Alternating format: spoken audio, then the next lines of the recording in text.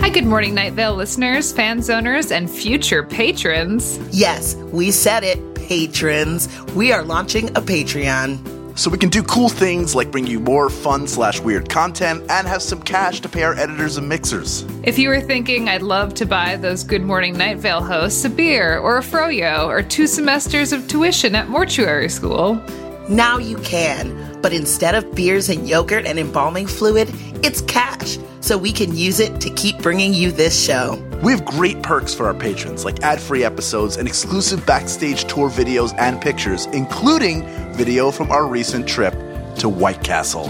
it was fine. Totally fine. Plus, a bonus monthly Fan Zone only episode. Bi-monthly live fan zones, shout-outs in the credits, recipes, and food recs from the cast. I, Hal Lublin, will make scones for you on the internet. Plus, monthly weird personalized gifts and snacks delivered by mail from the cast. I have a lot of weird Night Vale shit in my house, and for the right price, it's coming your way. And the opportunity to be a guest on Good Morning Night Vale on the future episode of your choice. And more. If you love us or even just like us, check out our Patreon and keep our love alive with your sweet, sweet cash. Go to patreon.com/goodmorningnightVale. That's patreon.com Good Morning Night Vale. We are forever in your hearts. And in your earbuds. And in your bank accounts. It's fine. We love you.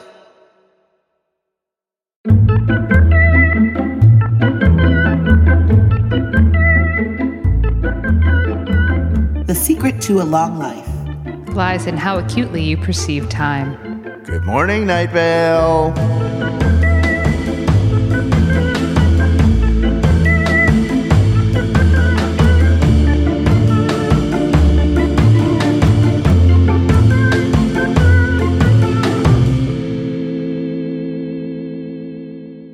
Hey, it's me, Symphony. It's me, Hal. It's me, Meg. Welcome to Good Morning Night Vale, the podcast that talks about the other podcast, Welcome to Night Vale. Yeah, we like it. And this episode, I'm sorry, that was weird. It's our first recording of 2020. I'm like, let's just be short and sweet. Let's just be concise in our thoughts and our intentions. Yeah. I don't have time to waste, you know? And neither does this episode description. A carnival comes to town, plus the cleaning of books, breaking ground at the new old opera house, and an intern returns. Again. Let's talk about it. So, y'all, things are happening. We had a break from the pattern of Welcome to Night Vale, but now we're back, baby. There's a carnival coming to town, and everybody is freaked out. Yeah. Carnivals are scary. I guess so. But they're also delicious. Yeah, I think carnivals, well, I don't know. It really depends on the carnival. Sometimes carnivals can make me sad. Yeah. Sometimes carnivals can make me happy. Sometimes carnivals can make me nauseous. There's like the whole range of human emotion inside a carnival. I actually get concerned. I don't like to ride carnival rides. I only like to because I feel like they are inherently unsafe. But if it's like a county fair, I'm here for it. Even though it's the same stuff that goes from town to town. It is, but it seems like those people are more qualified. Does it? You think so? To me. Because they all have the same, like, RJ Attractions. They all have the same polo shirt, right? Yes. They're part of a corporation. And a mullet. And there's a Newport that's hanging out of their mouths.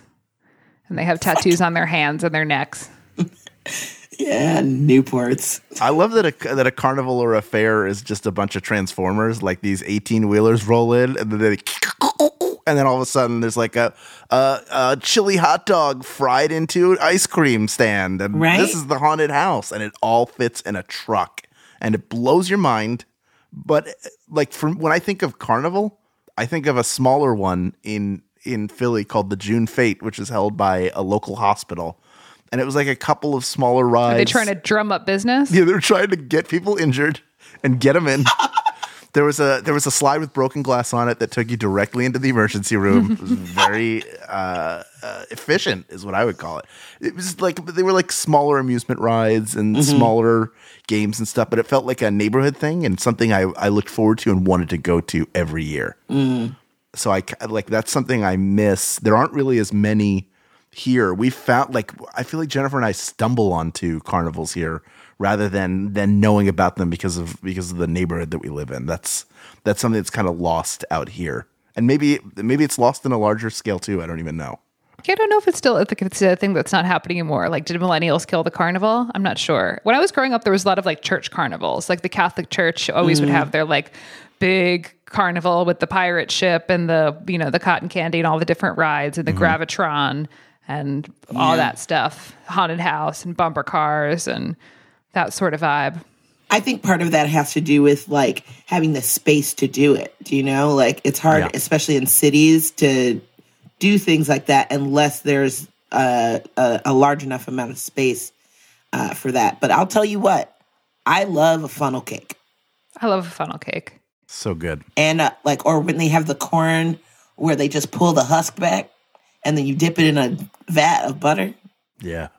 Ooh, I like cotton candy. I can take down a whole bag of cotton candy and I feel terrible for weeks, but I love it.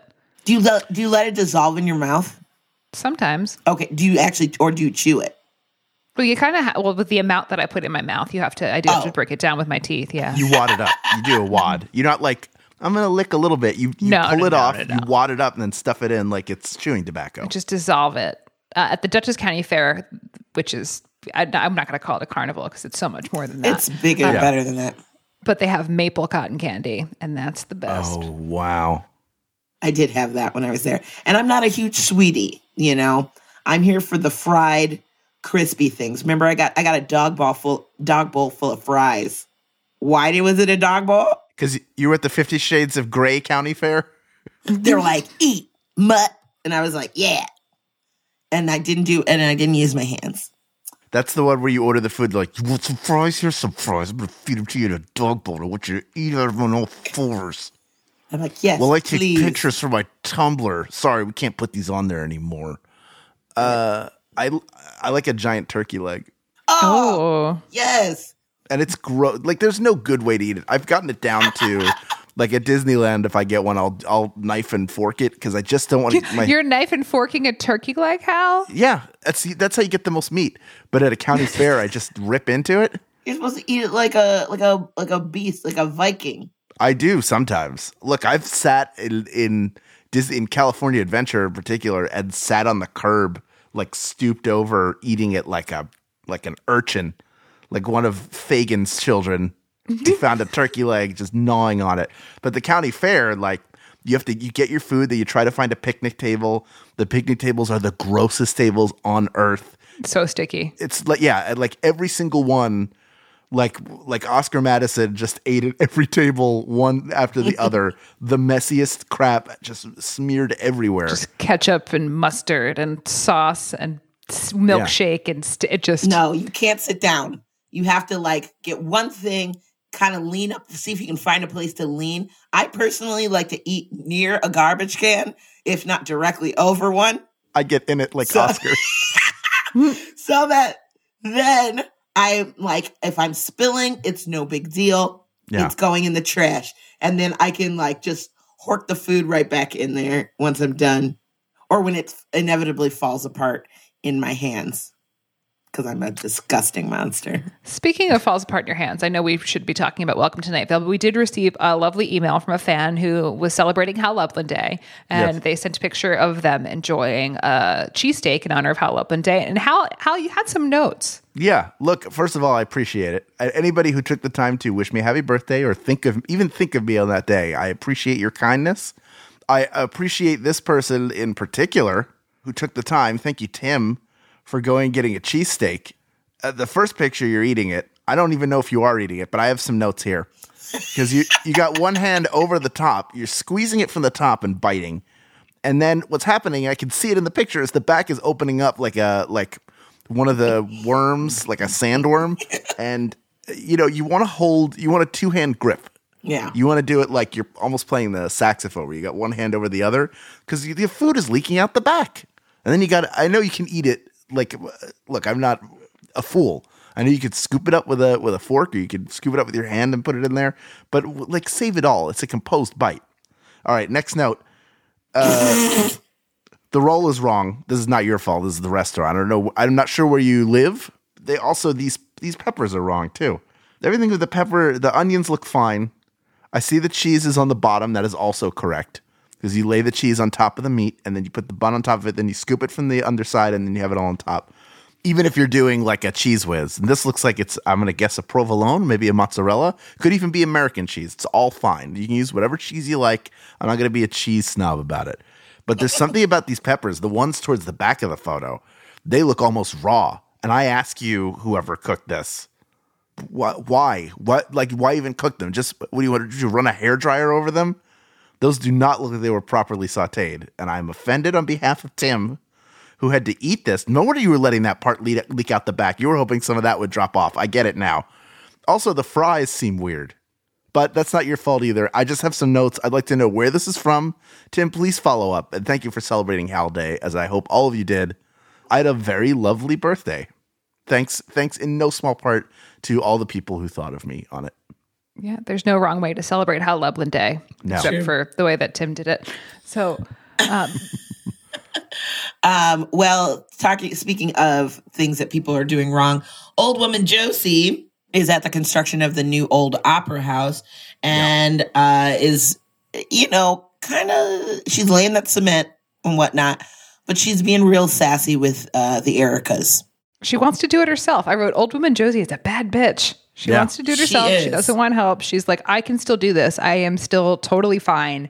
And I still have my faculties about me to build an opera house, which no one knows what opera is, but right. Josie finds it important, and we just got to go with her on this. Also, she watches Castle. Yeah, and can we talk about the TiVo? Like, does TiVo exist anymore? No. I think TiVo is like a catch-all word for like DVR. Yeah, it's such a great little piece too. That because an older person would call them a TiVo, because that's all. Don't forget to TiVo it. Yeah. Right. Well, I'll just tell you, old people working makes me sad. I know I'm going to be an old person working just because our current system of money and whatnot, I'm going to be working until the day I die, which is fine. And I'm happy with that, especially if I get to do stuff like this. But it makes me kind of sad. But she does have the Ericas at her beck and call to go TiVo Castle or whatnot, even though they were trying to explain it to her. I do like that Strex is owned and operated now by Angels, which is lovely. Yeah. And yeah, let's talk about how no one knows what opera is. Maybe Pamela Winchell thought it was a kissing disease, which I like that. In a way, it is. Yeah. It's like you got mono and opera. Opera.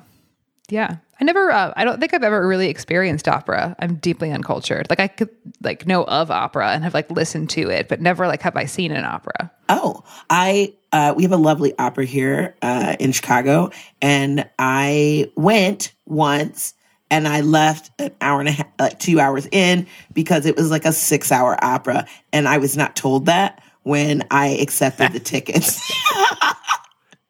So I had other things to do. That's too much opera. Right? That's too much anything. I do the same thing when people are like, oh, come to my play. I'm like, how long is it? Anything over 90 minutes. Yeah. What are you doing? You have more than 2 intermissions. Get out of here. Get out of here with that. That's not a play. That's a marathon. Right? Get the fuck out of here. How dare you? No way. Thank you. I'm good. I can't remember if I told this story out here before, but when Jennifer and I were first dating, we went to an opera with friends of ours at the Hollywood Bowl. And I didn't, Jennifer and I didn't know each other very well. Sure. So I assumed that was something that was very important to her. She must love the opera. So I'm going to go and I'll experience. Look, that is not a type of culture that I'm particularly interested in. I have nothing but respect for the people who do it. But, on the stage, a woman is performing, a diva, if you will. And she's doing this. And then there's a guy on a microphone who's translating the German into English. Wait, talking over her singing? She sings. She's like, and then he'd be like, hello, how are you doing? And that's what he sounded like. But everything was like, the demon's blood spewed from his neck as the sword cut through his artery. Like that, and that's what she's saying. And then she's like,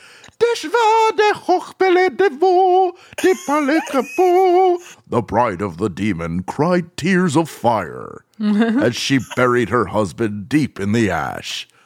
Like, what? I didn't know That's what so we were watching. weird. Sounds like a saucy date. And I was very like, I was like, I don't want to. All I want to do, because I'm my mother's child and my father's child, is make fun of this to someone. But I don't know if this girl I'm dating, who I want, like, I have to be on my best behavior. I don't want to say anything, and I think that she, like, neither of us were. I think we were both going like, this is something we should do. Like, we should go to opera, but there was no like. Jennifer is not a particular fan of the opera, but I had to be on my best behavior. But I still remember that, and I wonder if anybody else saw it. Was I like having a hallucination? A hallucination? What did Jennifer say afterwards? I mean, I think she recognized that, like, it was surprising to her as well. Like, oh, okay. I'm not sure what that like, and we did eventually leave early. Well, yeah. I mean, the Hollywood Bowl is really nice, but I mean, like, that's a long time to be outside. Yeah. Now, a show we did not leave early was Dolly Parton, because that is a heck of a show. Yeah. If you're entertained, you can sit there for hours. If you're building a Dolly Parton house, I'll be there. I love that the opera is something that people at Night Vale don't know about, and that carnivals are terrible things that they're terrified of. But they also don't know about that. Like, yeah. Cecil makes it really clear that he's never actually been to a carnival, but he's heard of them, and they seem horrible to him. Except, it seems like he's just mad that Carlos can't take him to the carnival.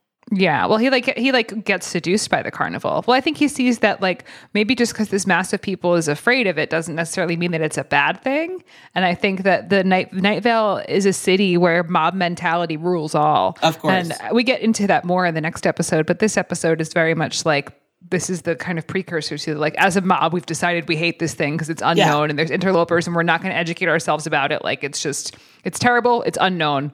We're going to run these people out of town. Yeah, so it's that thing. And then it's the continued reversal of our world, the world that we all live in, and the world that Night Vale exists. And it's like everything that's one way in our world is the other way in their world, or different somehow. Yeah. So we're working with that. But yeah, so there's the initial terrifying thing. That's, this carnival's a bad place and everyone's afraid of it. And they try to contact the city council. And of course, the city council is like, terrible. the fuck out. And they're the fuck out because they're never around when shit goes bad because they're bad at their jobs. Yeah, this kind of feels like the Harlem Globetrotters showing up on Gilligan's Island. They're like, this place is weird and you're all weird. It's not like a Night Vale carnival. Now we are in this space, like you're mentioning, where, like, interlopers are a very big deal. And there are things in this, like this episode for me, listening to it, I was like, this is an okay episode. It's not my favorite. It's not my least favorite. It kind of is there, has some good stuff and some good concepts in it that I like. But it's an excellent setup for the one that we'll talk about in 2 weeks. Mm-hmm. But there is something to, like, these people who are like, this isn't Modesto. Like, they've somehow gotten lost and come into this world, as opposed to what, has every other carnival that's ever showed up that has established this idea that carnivals are wrong. Were they all the same? Because it's an interesting, they're doing what any carnival would do, but when you shift your perception just slightly, that it gets to, like, these giant beasts and they carry hammers and they're they're trying to stake a claim to, they've taken over a plot of land, which is what carnivals do. They take over places where you might go have a picnic or walk through or need to park near. Yeah, I don't think anybody's experienced a carnival at all. Like, none has ever come to Night Vale. And and Cecil even says, he's like, I don't even know how they got here. So I feel like this is very new for all of them. And at first they're like, what is this? I feel like they're all like monkeys kind of like poking at the obelisk. And then they get scared and they, like, are starting to beat. They're like, ah, and that's when they get all worked up at the end. But, also I think it could be that too many things are happening at once, because they also have that clean the books. Yeah, they could be that they have a lack of attention span thing. With the clean the books thing is happening, and we learned that the Dean Koontz books are also allowed along with the Helen Hunt biographies, but the rest of the books need to be cleaned. Also, I love that Dean Koontz is like one of the things that's in there. Like the Helen Hunt biography, that's, like we knew about that already, and that's always strange. But I don't know. I've read Dean Koontz books. They're all right. I've never read a Dean Koontz. You've never read a Dean Koontz? I like his name, though. Koontz. They're like horror-y. And there's actually one series I like. It's like he had a guy named like Odd. His name was like Odd. Oh, gosh. I have the book somewhere. But yeah, I mean, he's like a interesting author, but it's all like kind of creepy stuff. But an interesting choice. I do like, there was one thing that Tamika said, that we will go soft without books. Yeah. Books make you hard. Stay hard. Stay hard, buds. What I like about Tamika is that like Tamika's like, listen, the books aren't the problem. It's the librarians that are the problem. Right. So like, let's focus here. But that they also make good recommendations. Yeah. I wonder, how do they do that? Do they point with their like claws or something? Yeah, they're like the ghosts of Christmas future. Mm-hmm. Just the gesture. Go, yeah. And then they're pointing at whatever book, the new David Sedaris. But if you get there and then they like try and eat you? Yeah. They also devour you. When you turn to look at the book, that's when they strike. You have to keep your eyes on them constantly. Like, yeah. And use the book as you back out. Yeah. Going back to the terror of the carnival. Yes. It made me realize that like so much about how a story can be perceived by the masses is how it's presented by the media. So it's like most of us know what a carnival is and what the trappings of a carnival is, but it's when it's described through this lens, this propaganda lens, it's terrifying. So it's like anything can be told anyway when you have the voice of the broadcast behind you. So it's an important thing for us to remember. Which is also why like fascism is scary. Yeah. And that's what's happening. And these poor carnies are getting run out of town and burned down, and they're afraid. And then so I had this question. I don't know if so Maureen comes back. Hey, awesome. Yeah. Maureen's alive. Her family is like, I can't take this anymore. She's America's. That's a lot of emotional baggage. She's Night Vale's most missing woman. Like America's Most Missing Woman from This Sounds Serious. Plugged This Sounds Serious. If you haven't listened to This Sounds Serious yet, please do.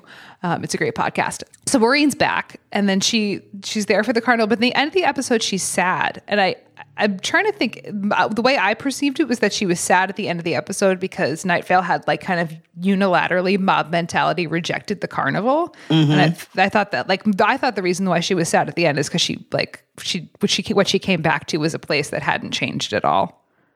Yeah, I thought that she was sad, but I also thought she was kind of fed up with like kind of the bullshit of, everyone being afraid of stuff and without fully understanding it. And I think that would be really frustrating, especially to a young person, to be like, hey, you don't even know if this is bad, or all the things that are going on. It could have been anything, but like you're not even paying attention to what it could be, what the possibilities are, and you're just like going with this mob mentality instead. Yeah, 100%. It's dangerous. It's not like they don't have history in Night Vale, even though knowledge is forbidden. I definitely wrote they wrong for that because they were wrong. They weren't wrong. Quickly going back to the top of the episode, our phone call with Carlos. Carlos calls in, and we hear about the pictures and the warriors. And I think Alicia is Night Vale's first ever non-binary character. So it's the introduction of Doug's partner. So we have that to add to the world. Mm-hmm. This the birth of Alicia. And yeah, so we kind of get the creepiness of those photos that are alive, and so that you can see into people's worlds through them, and that's terrifying. Yeah, because some of it sounds like a pretty private moment. Like Cecil was shaving; he wouldn't be in the studio shaving. He's like at home or whatever. He's in the bathroom. It's a bathroom cam. Yeah, which is the most private place. Yeah, it's not a place where there shouldn't be cameras. It's illegal. It's illegal. Do you guys remember Jenny Cam? No. Oh, yes. We talked about this on the show. Yes, we did. Because I didn't know, and then you told me about it. So the better learning through. Is this my last episode of this podcast? Because I've already started to cycle around old stories. I'm sure I've told all these. No, the opera story was new. I don't remember that at all. No, the opera story is new. And oh, thank goodness. Once you do 2 repeats of stories, then we're going to put you in a home for retired podcasters. I'm going to leave podcasting for 6 months, go on a walkabout, have some new shit happen to me, and then I can come and tell stories on the podcast. Well, we'll look forward to that. Yeah, I'll finally be refreshed. I'll have a very long beard, and I'll wear a giant floppy hat, and I'll have a big walking stick. The things you will have seen. Yeah, each one of those is an episode. Like, how'd I get the beard? What's this hat about? Why a stick? Yeah, who did you take that stick from? Because you didn't find it yourself. Some poor person doesn't have a stick. Yeah, I'm not going to go looking for sticks to walk on. And they're all expensive. Although every time I walk in a store and see walking sticks for sale, I look and I go, maybe I'll be a walking stick. Maybe this would get me hiking more because I would have to do less with my legs. That would be nice.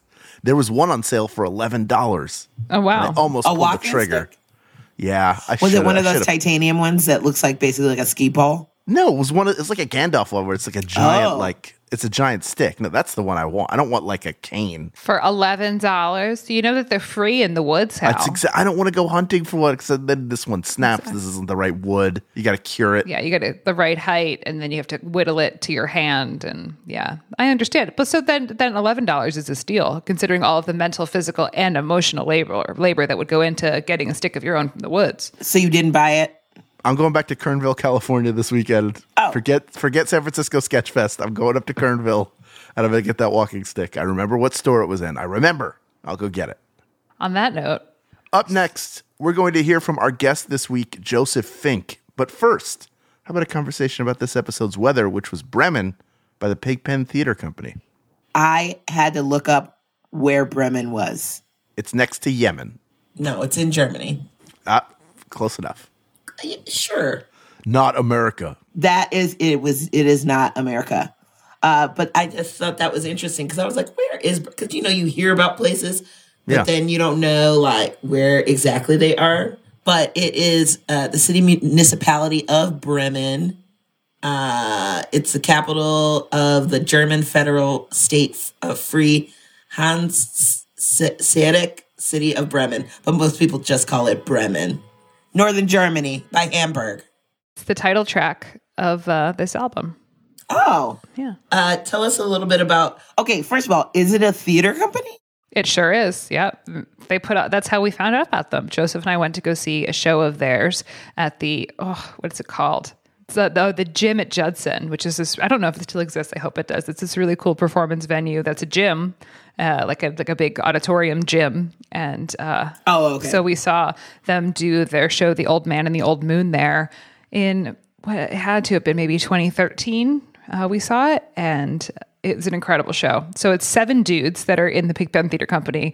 They all met at Carnegie Mellon when they were there studying the theater.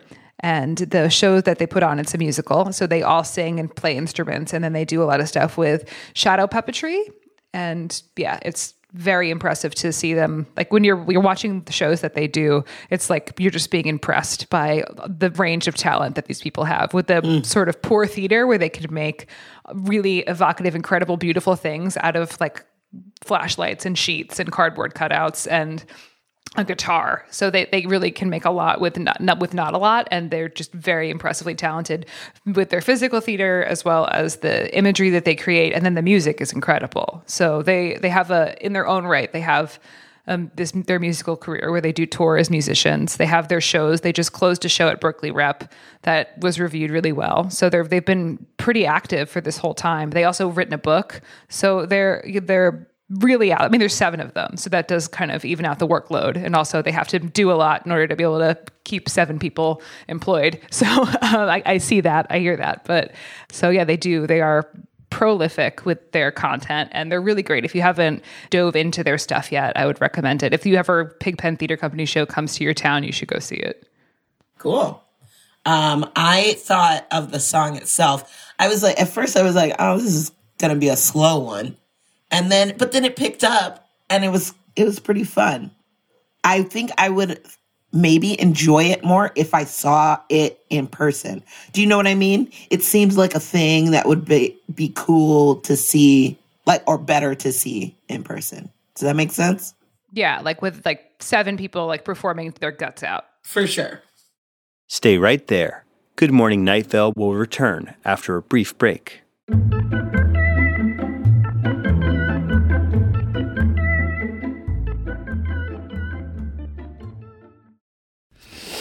That's the sound of me smelling my own armpit because I smell like a coconut vanilla cookie. And I smell like that because of Native deodorant. Good Morning Night Vale is very pleased to be able to offer you 20% off of your first purchase of Native deodorant by going to nativedeodorant.com and entering promo code GOODMORNING at checkout. I find myself very lucky to live in a time in history when deodorant exists. Think about how bad George Washington must have smelled, and be grateful that you don't have to go anywhere near that. I don't want you to be stinky. I want you to smell great. And I want you to do that without endangering your body with harsh chemicals. Native deodorant can do that for you. Their products are naturally formulated and aluminum free, so you're not going to be slowly poisoned by your own armpits. You're going to have to find another way to die. And while you're finding that other way to die, you will smell great with a naturally derived deodorant that actually works. Native deodorant is not tested on animals, so no narwhals, which are real, will be injured for you to smell awesome. Visit nativedeodorant.com, use promo code GOODMORNING, and don't smell like George Washington. Do you have trouble getting the sleepies like I do? Having a good night's sleep, like a full night's sleep? Let me introduce you to Feels, which is the premium CBD delivered directly to your doorstep. If you're like me and you have trouble, if you have stress, if you have anxiety, pain, or sleeplessness, then you just put a few drops of Feels under your tongue and you'll feel the difference within minutes. And if you're like me and you are new to CBD like I was, they offer a free CBD hotline to help guide your personal experience. Feels has me feeling my best every day, and it can help you too. Become a member today by going to feels.com/goodmorning, and you'll get 50% off your first order with free shipping. That's FEALS.com/goodmorning to become a member and get 50% automatically taken off your first order with free shipping. Feals.com/goodmorning.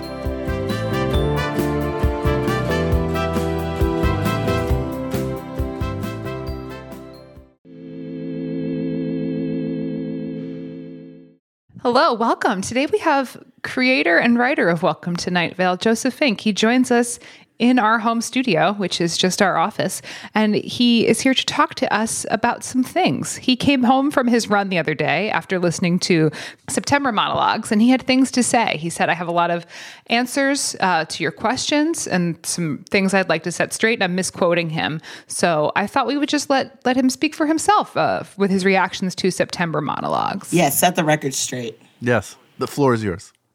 I actually can only think of 2 questions I answered coming home from my run.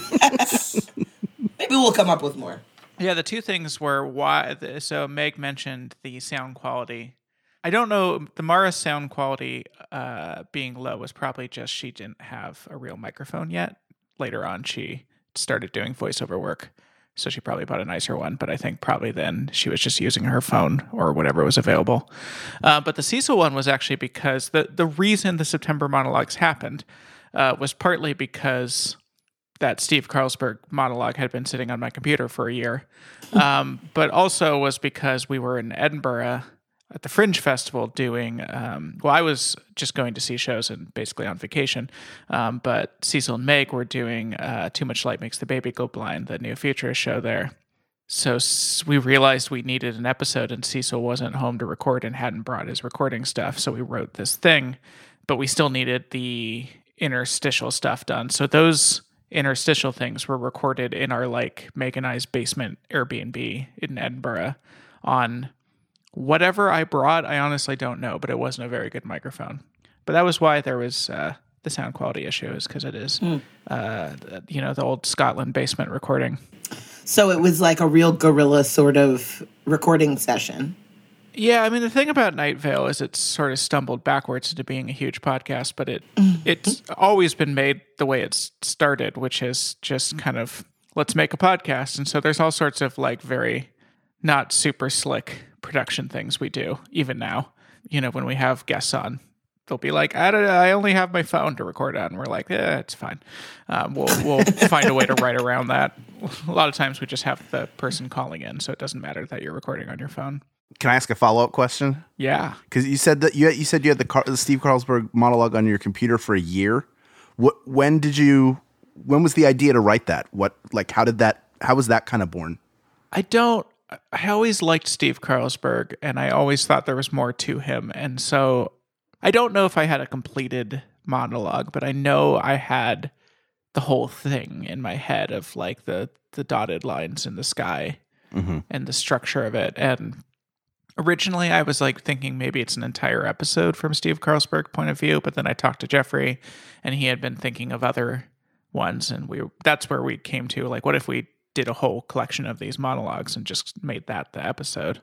A lot of times I will have an idea for Night Vale that sits for a year or sometimes like 5 years before it goes anywhere. Another one of those was, have you guys done What Happened at the Smithwick House yet? No.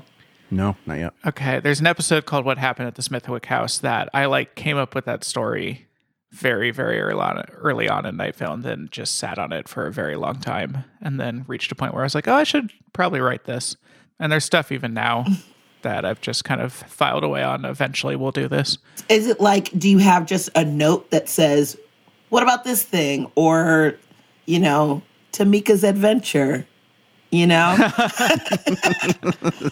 Sometimes, I have a Night Vale document where I put ideas, but generally there's not a lot in there because usually it just goes straight from my head. And by the time I decide to write it down, I'll just write it.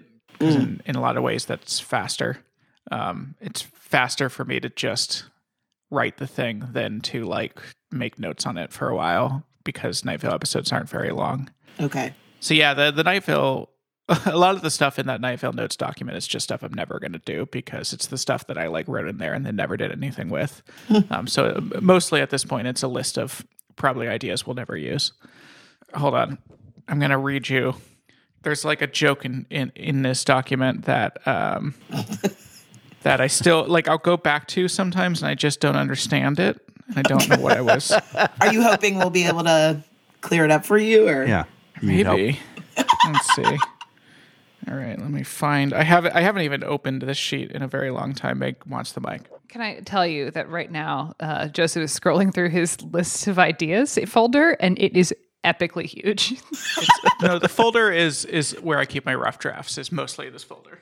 Okay. all His rough drafts? Night Vale rough drafts. Okay. It's pretty epic. There's a lot of scrolling. The man has written maybe millions of words. That's like when somebody asks me about something and I'll be like, oh yeah, let me find that picture or video. I scroll for like 17 years before I can find it. I also have a list of things that are called things for reasons. So that's where I keep my ideas. I found it.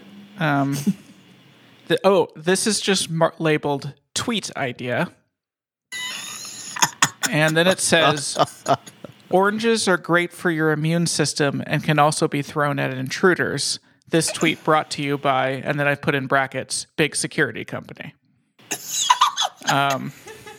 So there's that. That's been in there for several years. This one underneath it says a payday lending. I think this isn't like a full idea. This is just like a note for myself because I wanted to get this down before I forgot this brilliant idea. A payday lending store that removes a day from your life for every late payment. Their slogan: $1 late, a day short. So there's that. There's a passage we cut from the debate that has just sat in here ever since. So yeah, this sheet.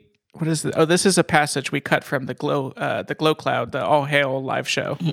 Sometimes I'll cut stuff in there just in case I ever want to use anything from it, and then I never do. So there's that. The only other question I could answer from the September monologues is the background music is in fact Disparition. It's from an album that I never used much from because it was a vocal album. It had a lot of vocals all over it, and He never gave me the instrumentals for it, so I couldn't use it. But for this one, because it was an unusual one, I thought I could. And I'm pretty sure the person singing in that is Deepthi, his wife. Yeah. So that is what is playing there. I hope this has answered everyone's questions. This has been edifying. Absolutely. I know. I'm sure this is a weight off of people's minds and shoulders. Yes. Yes. Thank you, Joseph. That's amazing. Thank you so much, Joseph. And please don't steal any of my good tweet ideas that I read. please don't TM, steal any of TM, those TM. good tweet ideas. Yeah. Let's talk about your book coming out soon. Yeah. Sorry, I'm just looking through this idea. Are there more tweets? The problem is a lot of it is tweets that are actually good that we wrote, that we put out, and then I just saved them in case I ever wanted to expand them. Okay. This one just says a bottomless hole and a doorway to hell. Don't know what that's referring to. Oh, that's your shopping list. Jeffrey and I wrote a book. I think it's really good. It's called The Faceless Old Woman Who Secretly Lives in Your Home. I think it's the best one we've done yet. It's sort of like The Princess Bride mixed with The Haunting of Hill House. Yes. It's the entire life story of the faceless old woman who secretly lives in your house, going back to 1792. Most of it takes place in a Night Vale version of Europe, involving like the Napoleonic Wars and pirates and secret societies. This is brilliant. I love it. Yeah, I'm very excited. Meg read it. She can tell you about it. It is very good, and I enjoyed reading it. It was very much a page turner for me. I think I ripped through it in like a day and a half. Oh, and nice! It was not just because my husband and my very good friend wrote it, but because you dive right in. It's one of those stories that you hop right into, and then you are in the world of it, and you have to see how it plays out. I mean, the character of the faceless old woman is always fascinating, but a lot of the time she's a punchline, right? It's like she has lots of depth and things like that, but there's the joke of she's the faceless old woman who secretly lives in your home. Her name is a joke, but there's so much more there. It's like this, it's just it really is. It's her entire life story. It's a complete and total fleshing out of this character. So if your mind has ever drifted into, I wonder what this or any other character from Night Vale's full life story is, now we have that in canon for the faceless old woman.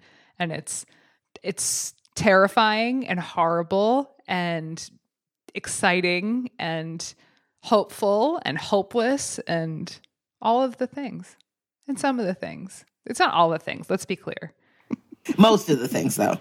It's a lot of the things. It's a lot of things you want, at least in an epic story. And I think that's why I'm most excited about reading it, because I think if I could put a genre of book together, it would include something that's a bit Princess Bridey with some Haunting of Hill House. So I like a little creep factor, and I love an epic story. Is there any love in it? Is there love for her?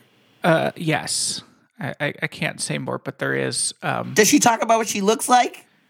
No, but we neither give her a name nor describe what she looks like. Oh my gosh. Okay. That is not our way. Okay. I love it. There is a very sweet love part of the book. I will also tell you that Jeffrey came to me one day and he's like, I think I know how it ends. And then he described his idea for the ending.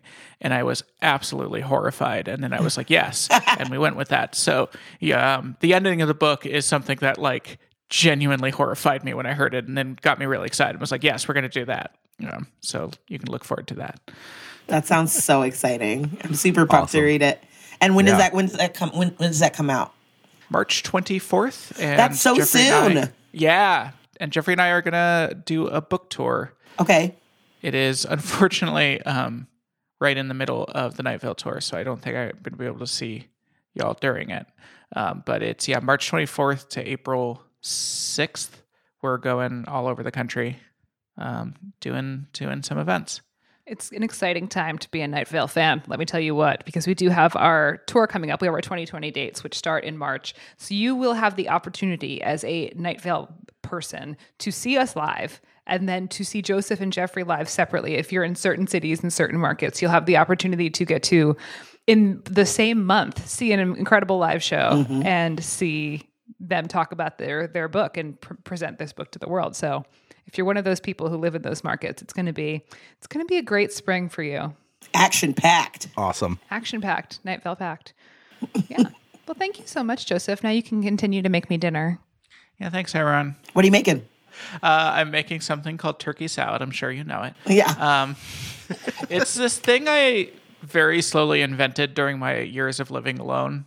That sounds weird, but is really delicious. So it's basically ground turkey with a lot of flavor packed into it, cooked down with some pasta. Then you put that in the fridge for a while until it's nice and cold, and then you build a salad around it. So you got like your lettuce, your radicchio, green onions, a lot of herbs. So it's a cold thing. Okay. It's a cold thing with like really flavored ground turkey and cold pasta in it. We call it turkey salad. I can only promise you that it really tastes good. It sounds filling. No, it sounds great. It sounds amazing. It's very good. There's no mayonnaise in it, which is what I think most people think when they hear turkey salad, like a tuna salad, but it's nothing like that. It's like a really flavorful, like acidic, crunchy salad that has like little turkey meatballs in it. I believe that there's two camps of salads. There's the mayonnaise salads, and then there's the vinaigrette style salad. You know, like bean salads. A lighter salad. Yeah, a lighter salad, or even a pasta salad with like a pesto or some sort of like vinaigrette on it. And I prefer the vinaigrette kind because I like a tang. I love them all, and they love me. Well, I wish I could eat some of that turkey salad. One day when I'm visiting your home, you should feed it to me.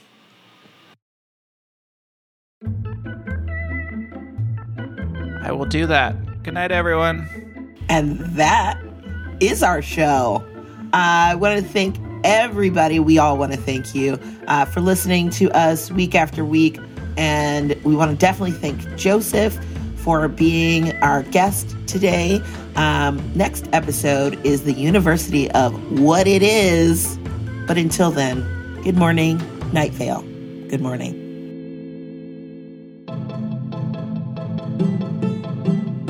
Good Morning Night Vale is a Night Vale Presents production. It is hosted by Symphony Sanders, Hal Lublin, and Meg Bashwiner. It is edited by Grant Stewart and mixed by Vincent Cascione. It is produced by Meg Bashwiner. Theme music by Disparition. Special thanks to our guest this week, Joseph Fink. Leave us a voicemail at 929-277-2050 or email us at info@goodmorningnightVale.com to share your theories and ask questions or to complain about the climate where you live. This show is powered by our patrons like Paul Sprinkle, Bianca Jane Johnson, Logan, Jared J. Bowles, and Jonathan Rojas.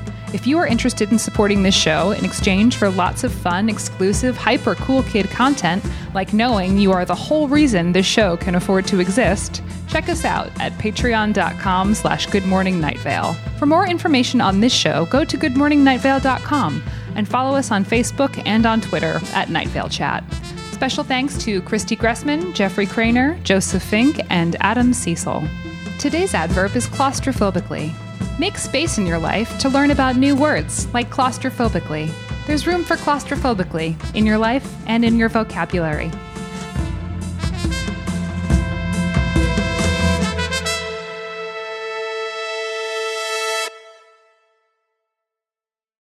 Hey, everybody, this is Drew. I make Sleep With Me podcast. It's a bedtime story podcast here at Night Vale Presents. And I just want to tell you about the show. It's a podcast to help you fall asleep, just like somebody having a friend over to tell you a lulling, soothing, strange, meandering bedtime story.